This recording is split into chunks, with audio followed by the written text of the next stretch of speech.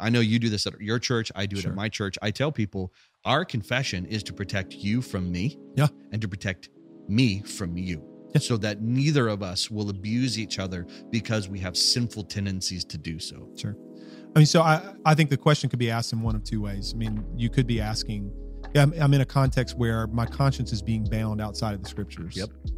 Or you could be saying, I'm in a context where my conscience is being just bound in a general sense. Some of it may be good, some of it may be bad. Yeah. And there's no real objective standard that we're both appealing to. Yeah. Like you're unwilling to adopt a child from another country. Okay. And you're feeling guilty for that. Let me start with the one that's easy. This is one of the values of confessional theology. I'll just go ahead and say it. Because what we have is a confession of faith that is substantial and robust, that deals with primary and secondary matters and makes pretty plain what we're to believe and how we're to live. Yeah.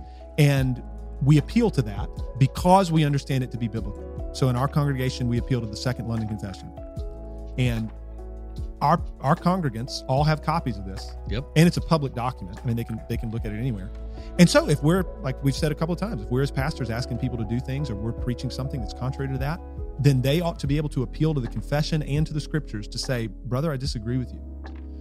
So if that's not the kind of environment you find yourself in, or if your church has some just very vague, ambiguous statement of faith, and it always ends up being sort of the pastor's opinion versus your opinion, that's tough.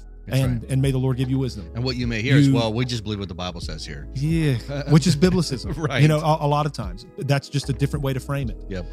But then I think for me as a pastor, you know, I think some of the more difficult people to deal with are those who are very sincere, very zealous, and mean well, and take very seriously godly living and faithfulness. Like I want to be faithful to the Lord in every area of my life, and I don't want to do things that are contrary to the will of God. Mm-hmm.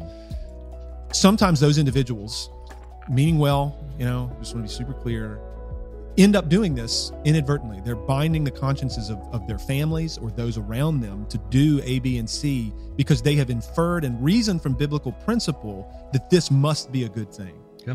To where what I try to do in those situations is, okay, brother, sister, let's back up a little bit and state what is clear unequivocally from the scripture and the confession.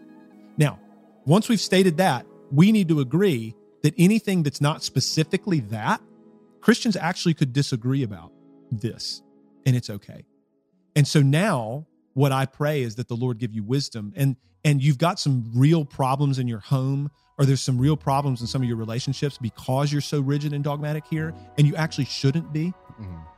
You know? Yeah. Those are conversations that I've had a number of times as a pastor with people.